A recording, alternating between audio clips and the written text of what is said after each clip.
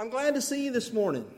I'm glad to be back with you. We were in Knoxville last weekend. We had a couple that were in our church here when we were trying to plant River Crossing, and they moved away to Knoxville.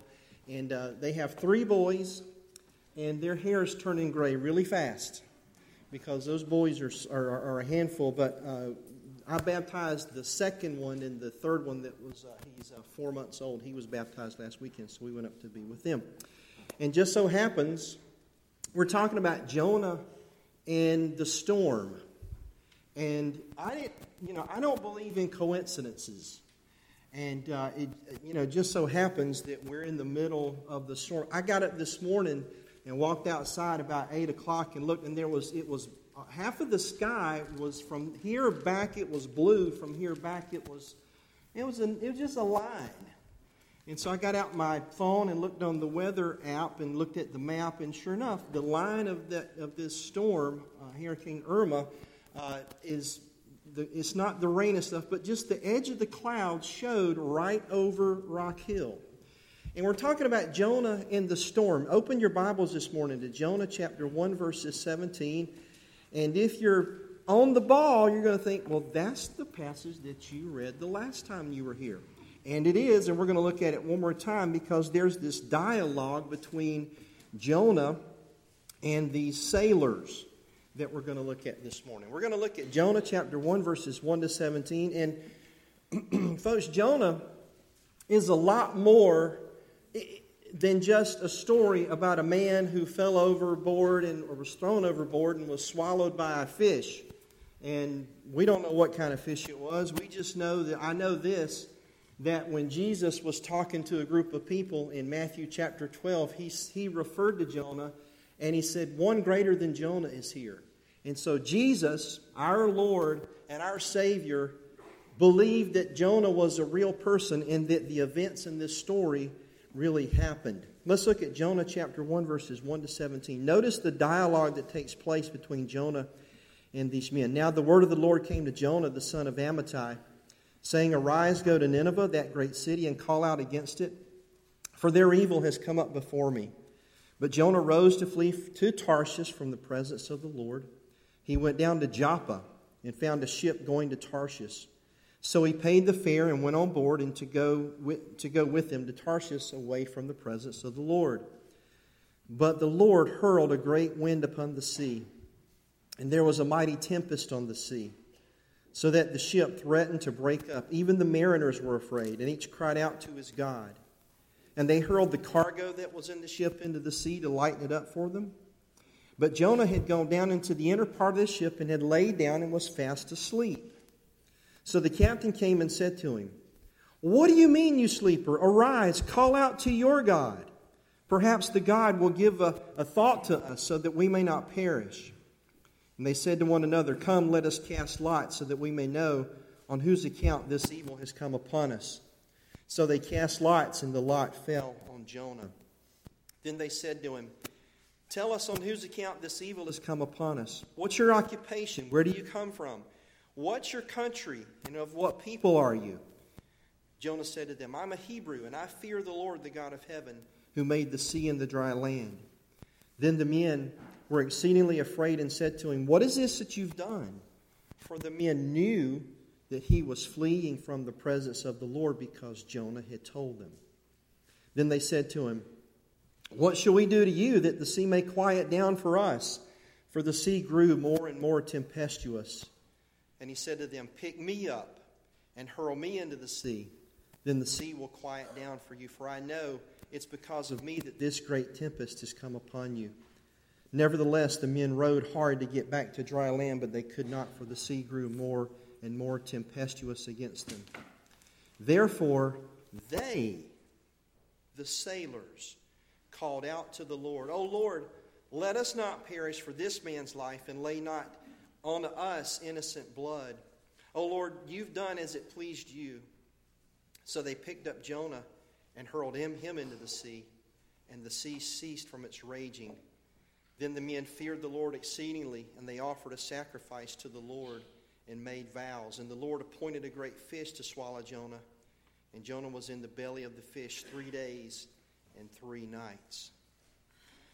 We've been talking about Jonah the last couple of weeks, and I don't believe in coincidences. I believe that God sends every storm. In fact, if one of the hurricanes in 1964, if it hadn't happened, I may not be here. I was born in West Palm Beach, Florida. My family moved from, my mom and dad eloped, moved from Heat Springs down to Florida. And I was born there, and we had one hurricane, and my mom said, "That's it, no more.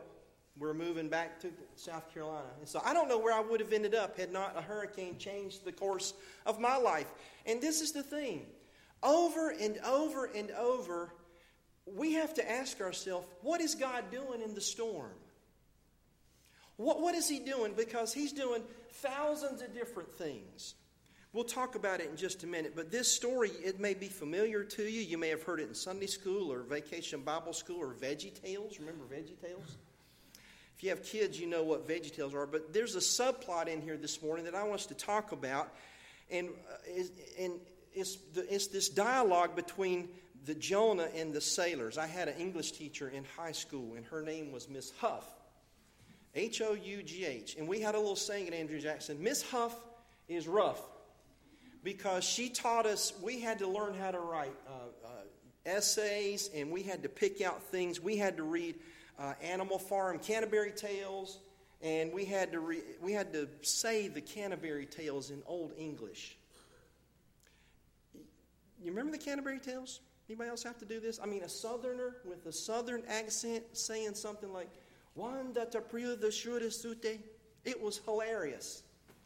We had to learn those things. And one of the things that she made us do, she said, "I want you to look at some of these things like the Lord of the Flies and the and Scarlet Letter and pick out 3 examples of irony." Didn't you just love those assignments? I wanted to be playing basketball. I didn't want to be talking about the irony in Macbeth. But it was one of the best things that I've ever learned. Now I use it a lot, the things that I learned there. But here's the irony in the book of Jonah. God calls Jonah to go to the Ninevites, to these pagan peoples, and he runs away from them.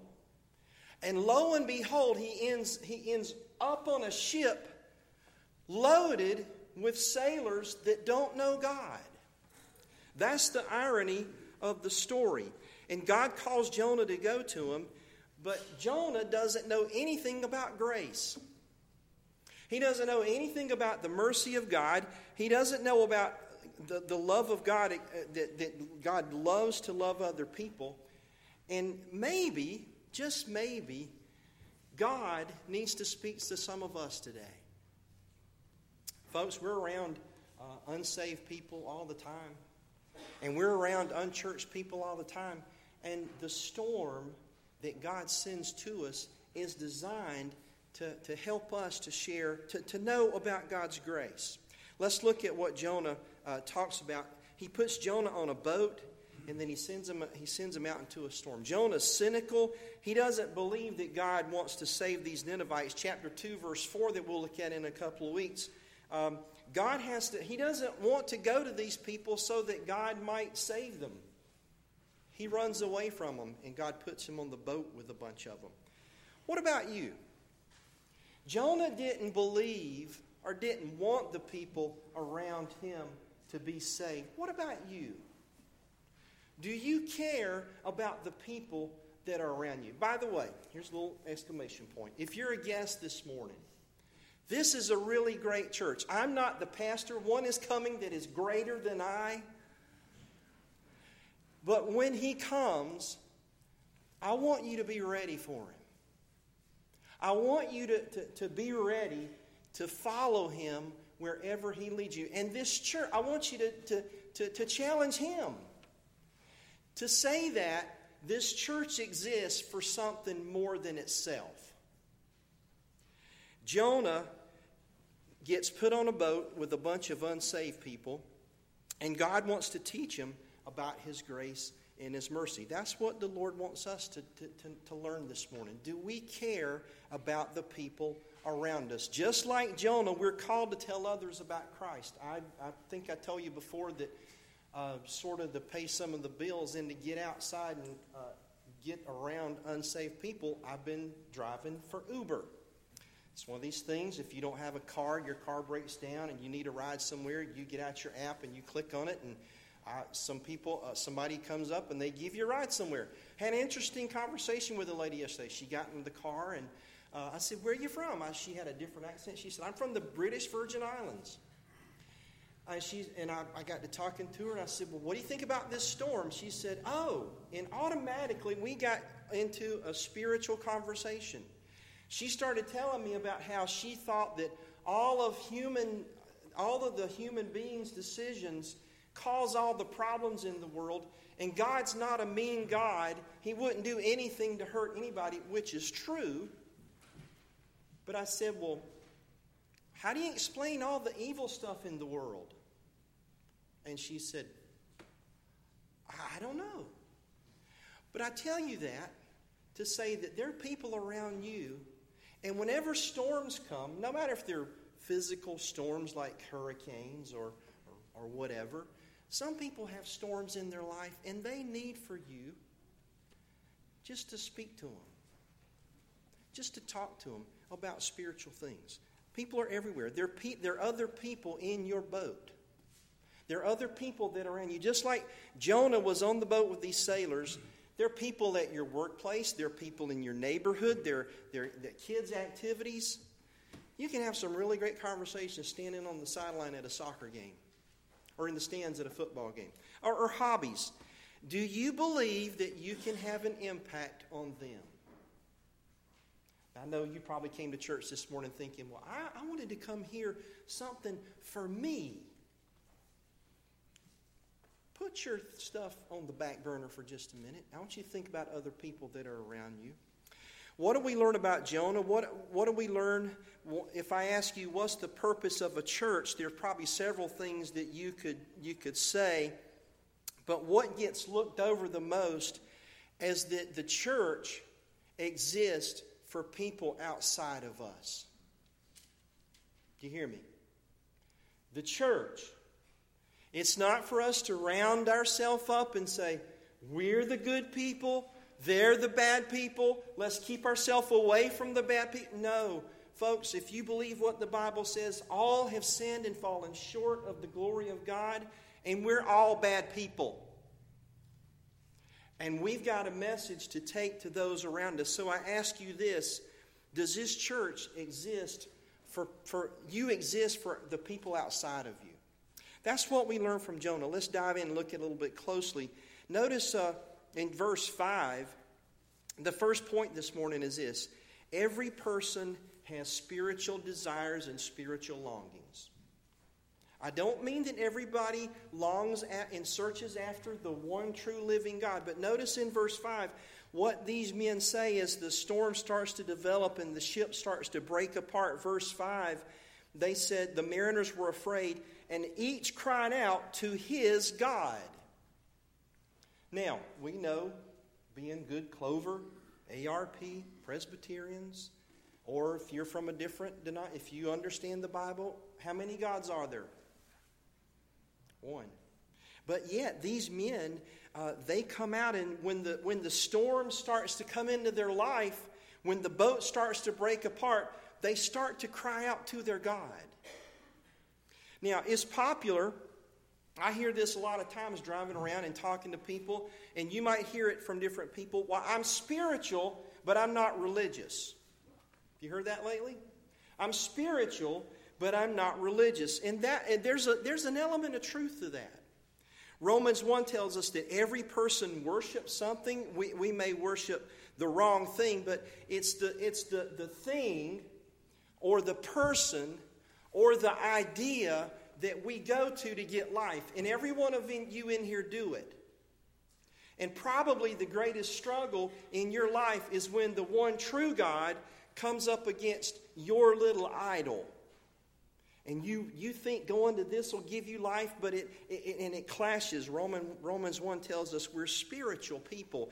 We go after things that'll give us life. Anthropologists tell us you can go to any group in the world. You can go to the deepest tribes in the heart. I don't know why we always say Africa, but in the deepest tribes of Africa, what do? They worship something. They know that there's something out there bigger than them, and they might think it's the sun or the moon or the little idol that they have, but every person worships something. God made us with a desire to worship. We were created for something larger than ourselves. When I lived in Delaware, I worked in a shopping mall at a Chick-fil-A. And next door to the Chick-fil-A, there was a Barnes & Noble bookstore. And every once in a while, during my break, I'd just wander over and look at the new books that were in. And every once in a while, they'd have chairs set up. They'd move some of the shelves and set up these little chairs. And people, they would have book readings. They'd have a local author come in and read a book. Or they'd have somebody come in and read the poetry that they read. And folks, I went in one time, and they were having one of these little things. And me and a buddy of mine were talking about 2 rows over, and this woman goes up and she goes, "Shh!" I'm sorry. It was like a worship service. You would have thought that they were in church and some little kid had just had a little fit. But I was 50 years old. And shh. It was like a worship service. My point, and what I learned that day, is that people are looking for something to give their life to. They're looking for something to give it meaning. Some people find it in books and poetry. Some people find it in their job. Some people find it in money. Some people find it in looks. Some people find it in sex. That's why pornography is a gazillion-dollar industry. People look for things that they think will give them life. And just like these sailors, when the storm hit, they cried out to their own God. We give ourselves to something, even if it's bad. There was a lady at our church in seminary, and she was crippled. She walked with walkers, and one day she started telling us about what happened. She said that when I was a little girl, I had a nanny, and my nanny couldn't read. And my mom went to work one day, and my nanny, she couldn't read, so instead of giving me castor oil, she gave me 3 teaspoons of motor oil. And it affected her nervous system to the point that it crippled her. Now listen, every one of us in this room, instead of the castor oil that tastes horrible, that's good for us, sometimes we go to motor oil. And we put it in our hearts, and it kills us. It deadens the sensitivity for Christ. It deadens the longings in our hearts for the things of God. Everybody goes to something. Our culture feeds on stuff, and we give our life to it, and it'll deaden our hearts. When things get really dire, when the doctor says cancer, or when the boss says we got to lay a bunch of people off. When things get dire, we get really religious. When I was in high school, there were 3 of my friends were over at my house one summer night, and one girl had been drinking, and she was driving her wife, not her wife. This girl was driving her friend's convertible, and she decided to leave our house, and she was driving, and you can hear a car when it's turning. And we could hear her, and she got off about 3 miles, and and all of a sudden, this car crashed. And I thought, oh my gosh, Sherry's been in a wreck. My buddy and I jumped in my car. We went down to where it was, and we got there. The car was upside down. And the radio had come loose from the dashboard and was laying in the road. And we saw it, and I thought it was her head. I've never been, that's scary.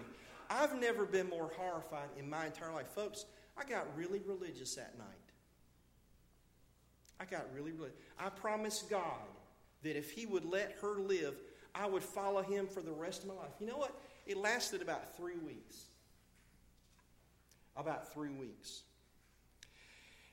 You see, most of our spiritual heart movement comes from fear. When we get fearful, we want to be close to God. And listen, these men, when the fear came to these men, when the storm came and they started to be fearful, they started to, God, you cry out to your God. Jonah, you cry out to your God. And listen, do you know that about yourself? That if you move to God only out of a heart of fear, that's not faith. Do you know that about yourself? God made him for yourself. And if we only move to Him in the times of fear, that's not faith. Do you know that? Do you know that about those around you? That a lot of times people will move towards God out of fear. And you see, that's not faith. These men aren't praying to a God that they love and trust. They aren't coming to say, Father, I'll come, I'll love you and I'll trust you no matter what happens. You go to the doctor and he's got that little hammer and he bonks you on the knee. What does your knee do? It's a reflex. And everybody has a reflex of fear when difficulties come, but that's not faith. When you move towards God, is it fear or is it trust? You say, well, how do you know? When you move towards God, is it a reflex of fear or is it a reflex of faith and trust and love? How do you know? What happens when you move out of trouble? What happens when the trouble goes away? That's how you know. That's how we know when the storm goes away. This is the first point. Everybody goes after some kind of God. Everybody, and those two gods compete. And this is the message that we have. Look, there's a God that we can know and love and trust even when the storm is gone. That's how you know when your faith is real. Second point this morning. Well, what do we learn from Jonah? We learned that we're called to use our faith for others. Verse 6, look at it. So the captain came and said to Jonah, "What do you mean, you sleeper? Arise, call out to your God. Perhaps the God will give a thought to us so that we may not perish." Can I paraphrase that? The captain says to Jonah, if you've got a God, call out and maybe He'll help us. Here's another way to look at it. The captain of the ship is saying to Jonah, why aren't you using your faith to help us? Why aren't you using your faith to help us? I had Jonathan read Ephesians 4 because it's the passage that says, Christ, when He ascended, He sent His Spirit. He gave us all gifts. And He gave us, every one of you in this church, you have something to do. And it's not just for this church. You know what's about to drive me crazy? I've been talking to a lot of churches and filling in some places even before I came here. And I inevitably meet the nursery coordinator. And she says, we're just having a hard time. We can't find anybody to keep the nursery. Now, I don't know why that is, but here's the thing. Every one of us, we have a gift. And help in the nursery. But God also gave you a gift to help others outside of this place. There were two men. There was a man, he was parked on the side of the road on a 4-lane highway, and he saw two men. And they dig a hole, they dig this big hole, and they go over and sit in the truck for a couple of minutes. They go back over, and they fill it up with dirt. They drive the truck about 30 feet, they dig a big hole, move the dirt out, wait about 30 minutes, put the dirt back in the hole. They drove 30 more feet. They dig a hole, take all the dirt out, put all the dirt back in. Finally, about after 3 miles, the man said, "What are these guys doing?" So he went over and he said, "Pardon me, sir, what are you guys doing?" He said, "Well, we're working on the Governor's Highway Beautification Program. You see, the guy that's supposed to plant the trees, he called out sick today." Y'all didn't get it. They dug a hole. They filled it back up. The guy said, "What are you guys doing?" He said, "Well, the guy that's supposed to put the tree in the hole, he called out sick today." Think about it. You'll get it when you get home today. I didn't know if that was going to work or not. Here's the thing. There are people around you, and they're doing what they're using their gifts. And you're missing out on something because you're not using your gift. And you need to do that because other people are not being blessed by you. And you're not, you know what's been so much fun? I thought, am I going to really am I really going to sink to the level of being like a taxi cab driver? I have had more fun doing this. Driving around and talking to people and getting to know them. I had a lady that got in my car Thursday, and I drove up to, it was a nice neighborhood here in Rock Hill.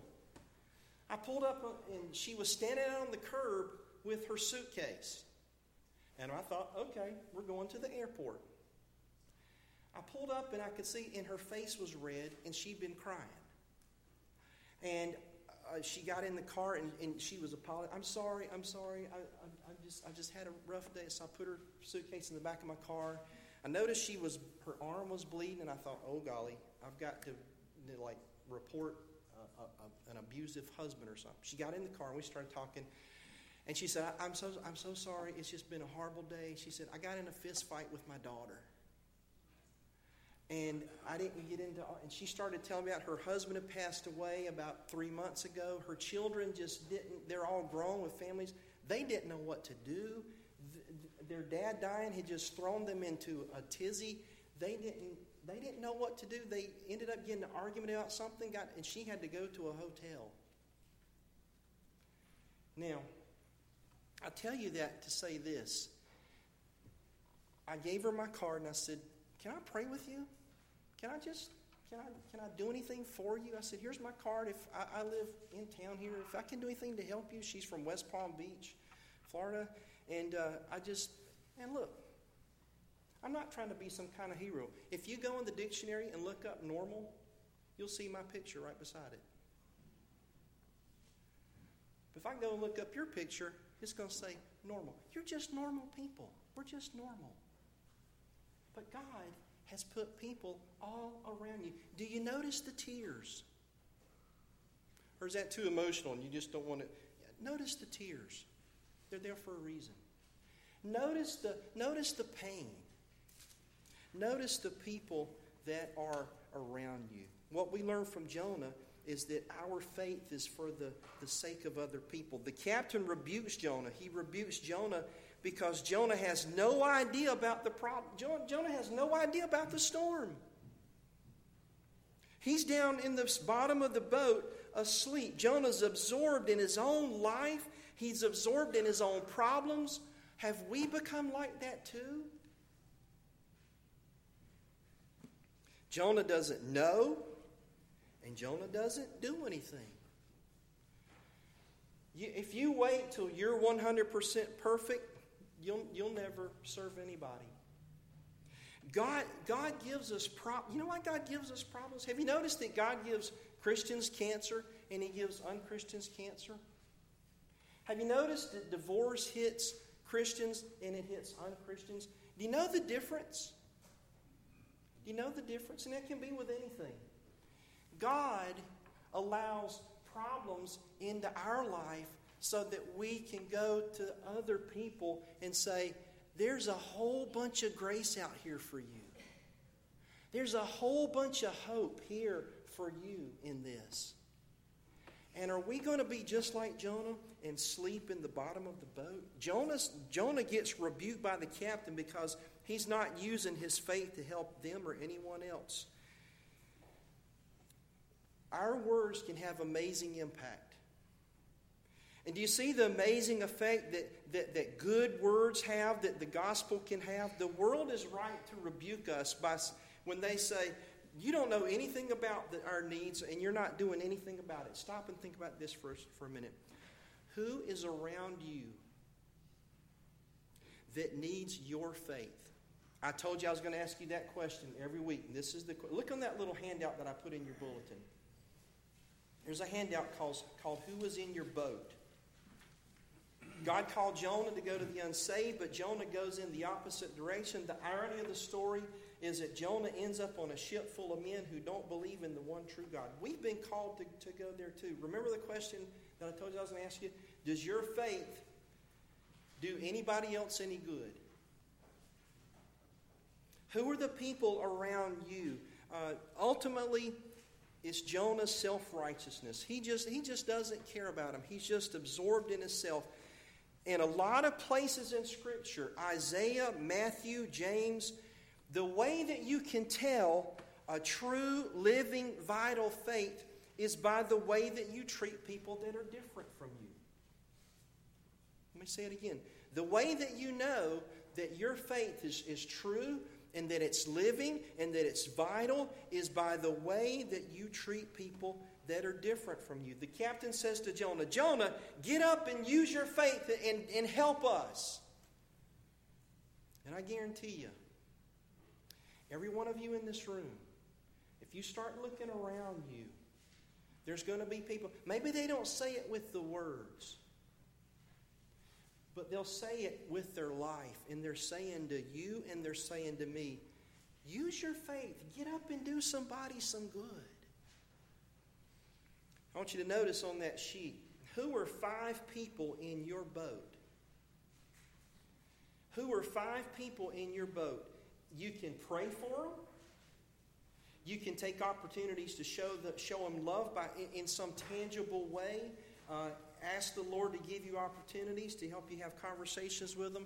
But folks, listen to me. There are other people in your boat.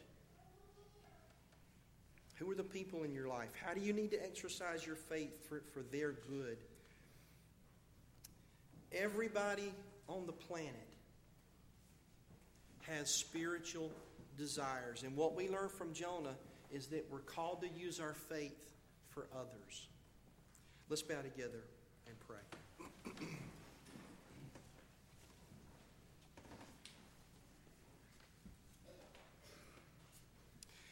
You remember the story that Jesus was in a boat with his disciples. And he went out into a storm to show them that he's the king and that he's the Lord over all the earth. Father, it's amazing that you could say to Hurricane Irma, and you could have said to Hurricane Harvey, and the other storm that's out, everybody's all worried about, you could say to those storms, stop, and they would just go away. I believe that you can do that.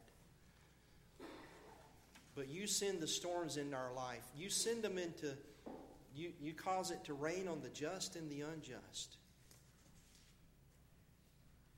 And you do that because you want your church to show what it means to love other people in the middle of a storm. You do that so that we'll show the grace that you've shown to us. And maybe, just maybe, you may allow the storm to come to see that maybe we're spiritual, but we're not trusting the one true God. I pray if there's someone here this morning, and the only time that they turn to you, Lord Jesus, is when fear comes, is when some circumstances come, that you would turn their heart, that you would show them that maybe they have a counterfeit faith. I pray for Clover ARP Church that we would be, that they would be known as a church that looks out to the needs of others and says to the world, I want to use my faith to serve you, to love you, to show you the grace Jesus Christ has shown me. Would you do that for us? It's in your name that we pray. Amen.